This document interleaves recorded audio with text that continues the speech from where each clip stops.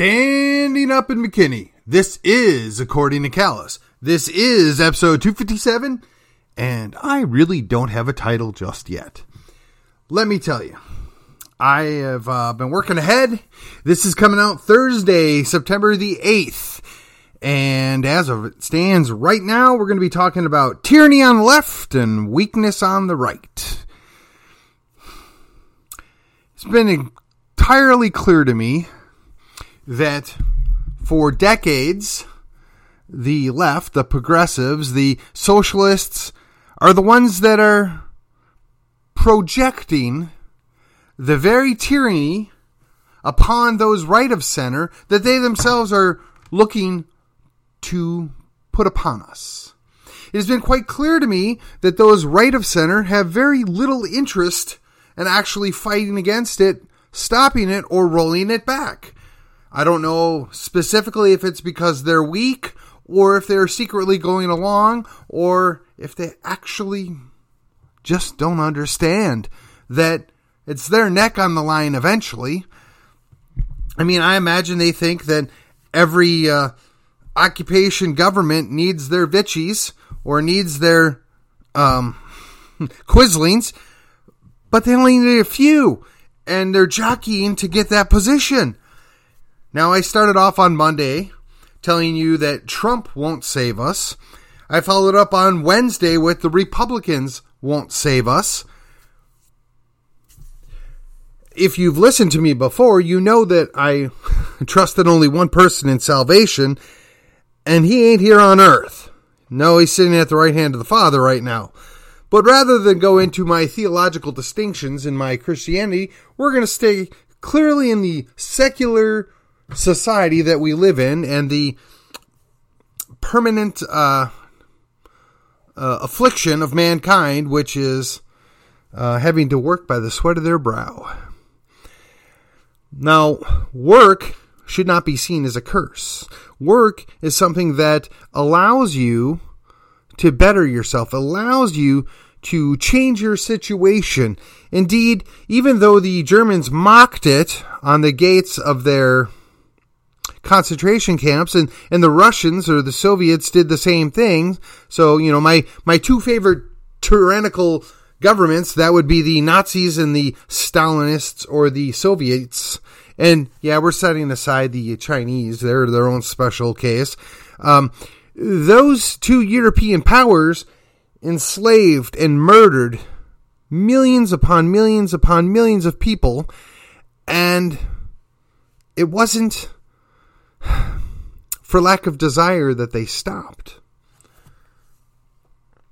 Now, some have gone back and blamed this on Rousseau. Some have gone back and, put this on the feet of Marx, or even pivoted and say that you can go after, I'm sorry, but I'm going to Freud. There we go. You can blame Freud. Some have said it's some combination thereof. I would say you should just go back to the Garden of Eden and observe the snake that at the time was on 4 legs, and he convinced Eve, who then convinced Adam that, well, we actually know better than God, so we're going to go ahead and partake in this. And part of the curse, if you will, was that everything that man wants to know and do, he's pretty much going to be able to do it.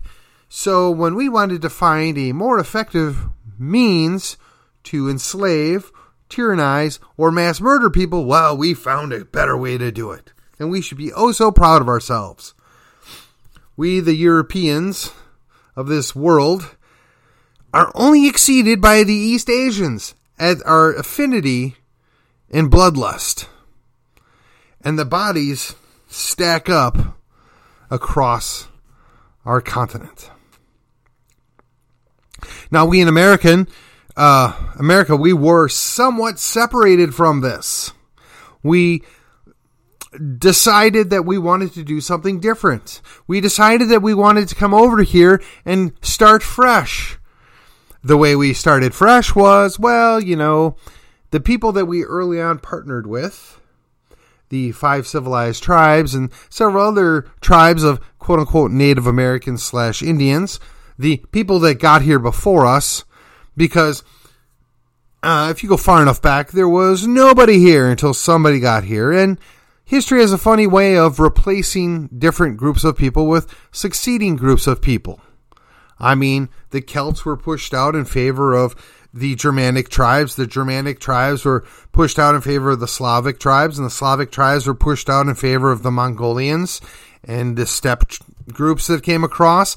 The Chinese were suppressed by the Mongolians. The Chinese attempted to suppress the Vietnamese and the Laotians, and various factions in India have been fighting amongst themselves, including the Mongols or the Mughals. And then, of course, there's the various Arabic tribes that have flittered back and forth, where they're the Persians, the Akkadians, and the Babylonians. And then there was the Mamelukes and other successive groups of people that took over in Egypt and North Africa, including the Arabs. And then the Moors came into Spain, and the Turks came into Austria. Both were eventually repelled, but that's all quote-unquote ancient history. The last group to be successful in basically going somewhere else were Europeans, and now they're made to feel guilty about it. And now they're basically self-immolating or immolating on pity and shame for what they did, to the point that London is Londistan and has effectively been reverse colonized by the Indians that they subjugated a little over 100 years ago. Now, whether that's for better or for worse still remains to be seen. I won't hold my breath. I'm pretty sure where I fall down on that. But Europe as a distinct culture of cultures, right? The Germans are not the same as the Franks, and the Franks are not the same as the Italians and the Lombards and the Swiss and the Slavics and the Poles and the Ukrainians and the Russians and the Finns. And there are a whole bunch of different cultures that make up Europe, much like when we mistakenly lump Africa into being one homogeneous group. There's, I believe, 40 countries. I mean, it's north of 40. I don't remember the specific number. But if I were to try to name them all, I could probably get 3/4 of them, which is probably a lot better than 90% of my fellow Americans. But it's fair to say there's a whole lot more tribal breakdown than just the independent nations of Africa.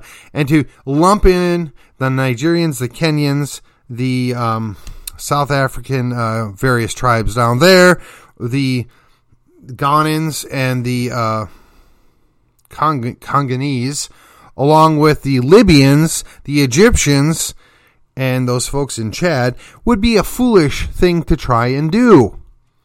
Interestingly enough, the north of Africa was overrun by Arabs, and they really never, ever gave it back. The Berbers, the various Arab groups.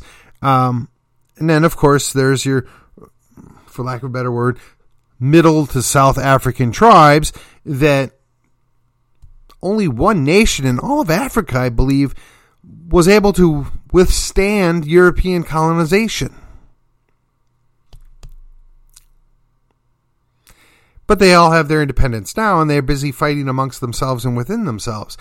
And then if we drift over to South America, well, you know, the Spaniards and the Portuguese did their number on that, but the basket case that is the ruling parties of Brazil, Argentina, and Chile, they're in constant flux of various forms of socialism. Now, Chile had a right-wing, quote-unquote, fascist dictatorship for quite some time, and they just now rejected a leftist constitutional revision. But that's not even getting into Paraguay, Uruguay, Bolivia, Venezuela, Colombia, and then Ghana, Guinea, and Suriname. They're all twisted all up. There's various tribes, various Mazitos, various Europeans. They're just trying to make heads or tails of what's there. And then there's America. The great melting pot, as it were. And we've had some great successes in assimilation and improvement. and others less so.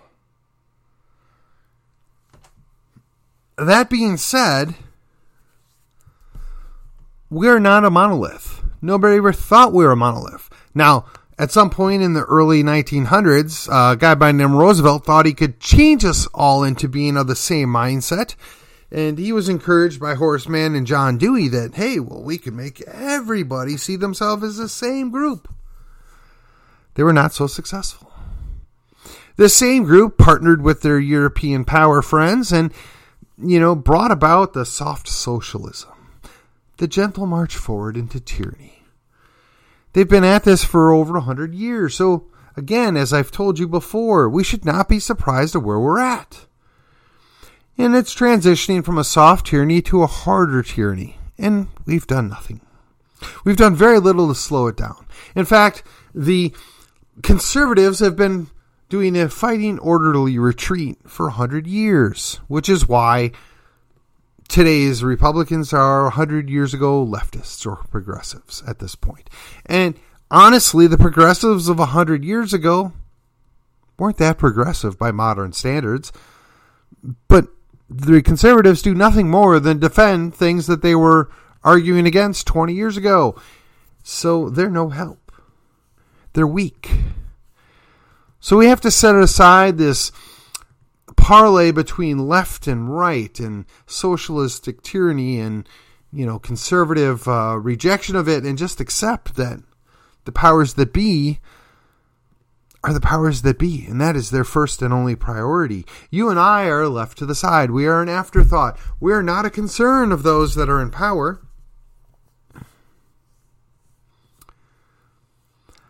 I look at myself in the mirror at times and I wonder, why do I continue to do what I do? And I've joked with a number of friends of mine, and I've even mentioned it on this podcast a time or two, that I still suffer from the delusion that one man can make a difference. Now, we saw this play out in 2016. For better or for worse, Trump did make a difference. We saw this play out for the last several years down in Florida. For mostly better and some worse, perhaps, DeSantis has made a difference. We watched this play out in South Dakota. Kristi Noem attempted to make a difference, but only after her feet were held to the fire, only after her legislature rebelled and told her, no, we want you to do this. Of course, unfortunately, she promptly caved to the NCAA. We have watched this play out in several other leftist states, whether it's Gavin and Newsom or whoever the latest person is in charge in New York, and they continuously push forward with their progressive agenda, with their tyranny, and the legislatures there do very little to even slow down the march of progressive tyranny. They are making a difference. And don't even get me started on what was once Washington and Oregon, which they were liberal, but they were hippie liberals. They were Vermont liberals. They didn't want to micromanage your life. They were left of center, but they thought live and let live, and those days are gone. You could look at some of the things that happened in Indiana, where they passed some laws and their governor signed them, and then he promptly caved before he became the vice president, and promptly caved when it mattered most. You could look at what goes on in Illinois. Every time they get a new governor, before he gets put in prison or she gets removed, they just drive it further and further. And they really seek not our permission. So it is proof positive that one person can make a difference. Now, those people all have positions of power and authority. Those people probably had to give up a little piece of themselves to get where they're at.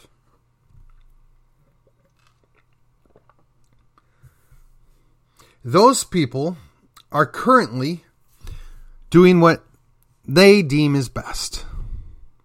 Now, we would agree with some of what some of these people are doing and disagree strongly with what other people are doing. But they're doing it under the guise of states' rights, states' power. They're all okay with that now. But they rebel and recoil at the mere thought that we, the people, want to have a say in what's going on, that we, the people, are pushing back. We, the people, want to assert our own sovereignty and remind them that we are the ultimate authority. We are where that power comes from, and they don't like it. Now, some of you may recall last year when we had a primary, which had a dubious conclusion, in my mind, in Texas.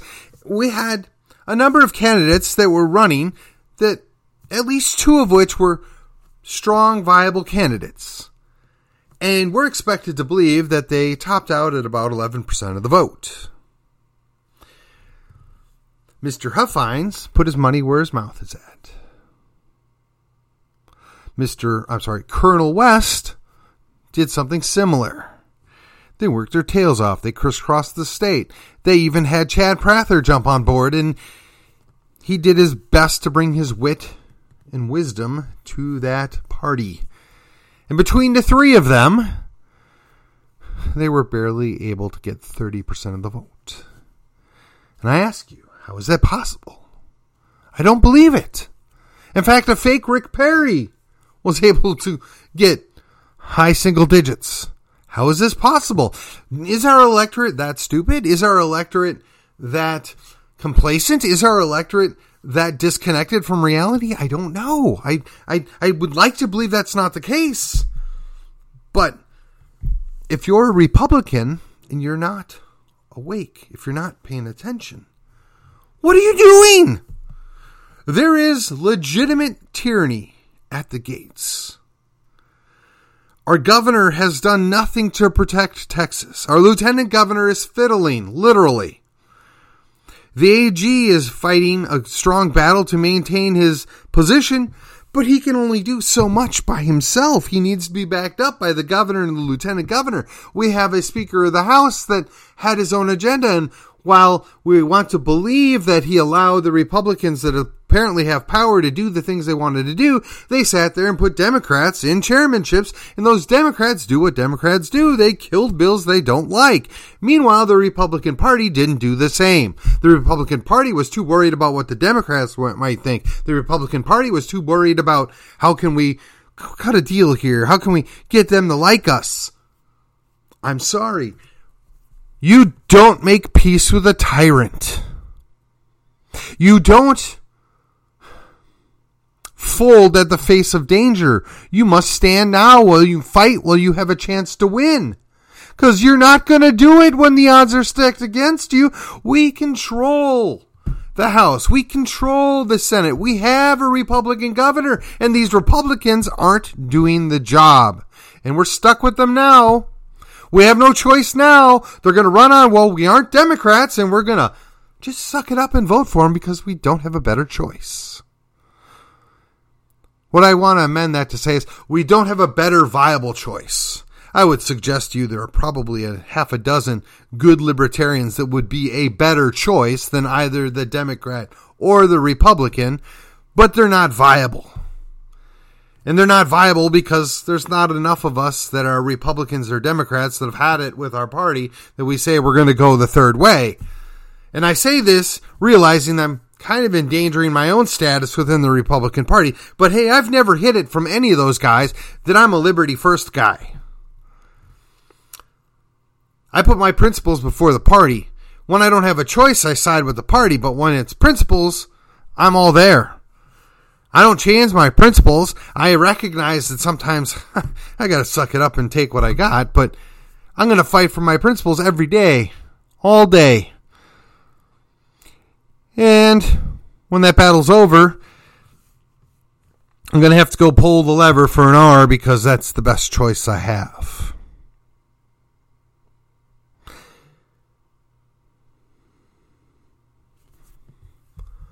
And I encourage you to do the same. I've been noted to say from time to time, the lesser of two evils is still evil. I stand by that. But it's also equally true that the devil that you know is better than the devil that you don't. The devil that you know you can push back upon. You know where their shortcomings are. You know where the weakness is. And you can step in and push and prod and support them in their weakness. The devil that you don't may sell you out in 14 more places. The devil that you don't know may in fact be just a wolf in sheep's clothing. We have to understand that the world's not perfect, that we live in a fallen world, and sometimes we have to accept defeat with grace, and we have to work with what we've got, but we have to still keep pushing them. We have to remind them that they work for us. We have to keep them in line. I used the analogy at a public meeting last week, and I said, for better or for worse, sometimes we have to act like our elected officials are children. That is, we reward them and praise them when they do the right thing and when they do good, and that we slap their nose and raise our voice and punish them when they do the wrong thing, when they disappoint us. They're still our children and we love them, right? But we have to teach them that this is the expectation. My frustration is too many people that are on my team, they suck up, for lack of a better word, or they swoon over that elected official that's willing to give them 5 minutes of their time. And while I appreciate that, and I like it, quite frankly, when I get a call back, whether it's from my state senator or from another state rep or another state senator, when they call back, when they spend 5 minutes talking to me, I appreciate it. I'll reward them by sharing my thoughts and, working for them and basically telling them they're doing a good job. They're taking time to speak to their constituents. They're giving feedback. And when they do the right thing, I make sure that they know that I appreciate the fact that they did the right thing. But at a certain point, when their 80% drops to a 70% or a 63% or a 59%, when do we want to maybe consider we could do better or we ought to do better? When do we determine that, you're not our enemy, but you're certainly not our ally anymore? At best, you're a fellow traveler. At best, you're marginally on the team. It'd be fair to say you're the weakest link. Now, I'm not going to advise that we go elect a bunch of Democrats, but there are primaries for a reason. Sometimes a good primary challenge snaps those people back into reality and makes them understand that we're watching them and we expect them to do the things that we sent them to do. Sometimes it's for naught. But it's increasingly clear to me that if we continue to accept the tyranny that the left is putting forward, and we continuously continue to accept the contemptible weakness and lackadaisical response. Wow. Getting a little tongue-tied here. The poor performance, if you will, from our elected officials, the ones that are supposed to be championing our cause and our principles, the ones that say they agree with our principles of the party, that are supposed to be fighting the good fight, when they fail to do so, they're the problem. The Democrats are always going to Democrat. The leftists are always going to go left. Progressives are always going to seek to transgress on our liberty. But if the guy that we've brought in, or the lady that we've brought in to fight our battles and is supposed to be our champion, is little more than a speed bump, is little more than a minor impediment to the constant march forward of totalitarian policies, they must be replaced. And as I begin to peter out from just being plain tired, as I come to the close of this episode, which is probably going to be the shortest one of this week, I remind you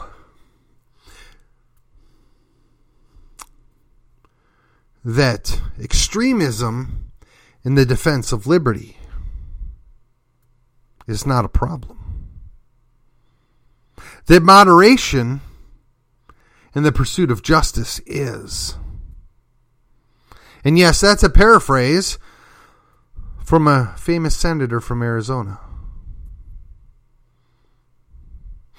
Although he used the words vice and virtue, I will just tell you that I'm less than impressed by what's happened. Oh, we got a couple of good bills signed into law the last 2 terms. We've got a couple of, I'd call them good steps forward. But when a court has to step in and say, yeah, that bill you passed, that you made law, that was the quasi-constitutional carry, where you exempted people from 18 to 21, that's just plain dumb. That's unconstitutional because you're arbitrarily trampling on people's rights. I gotta say, what the heck were the Republicans thinking?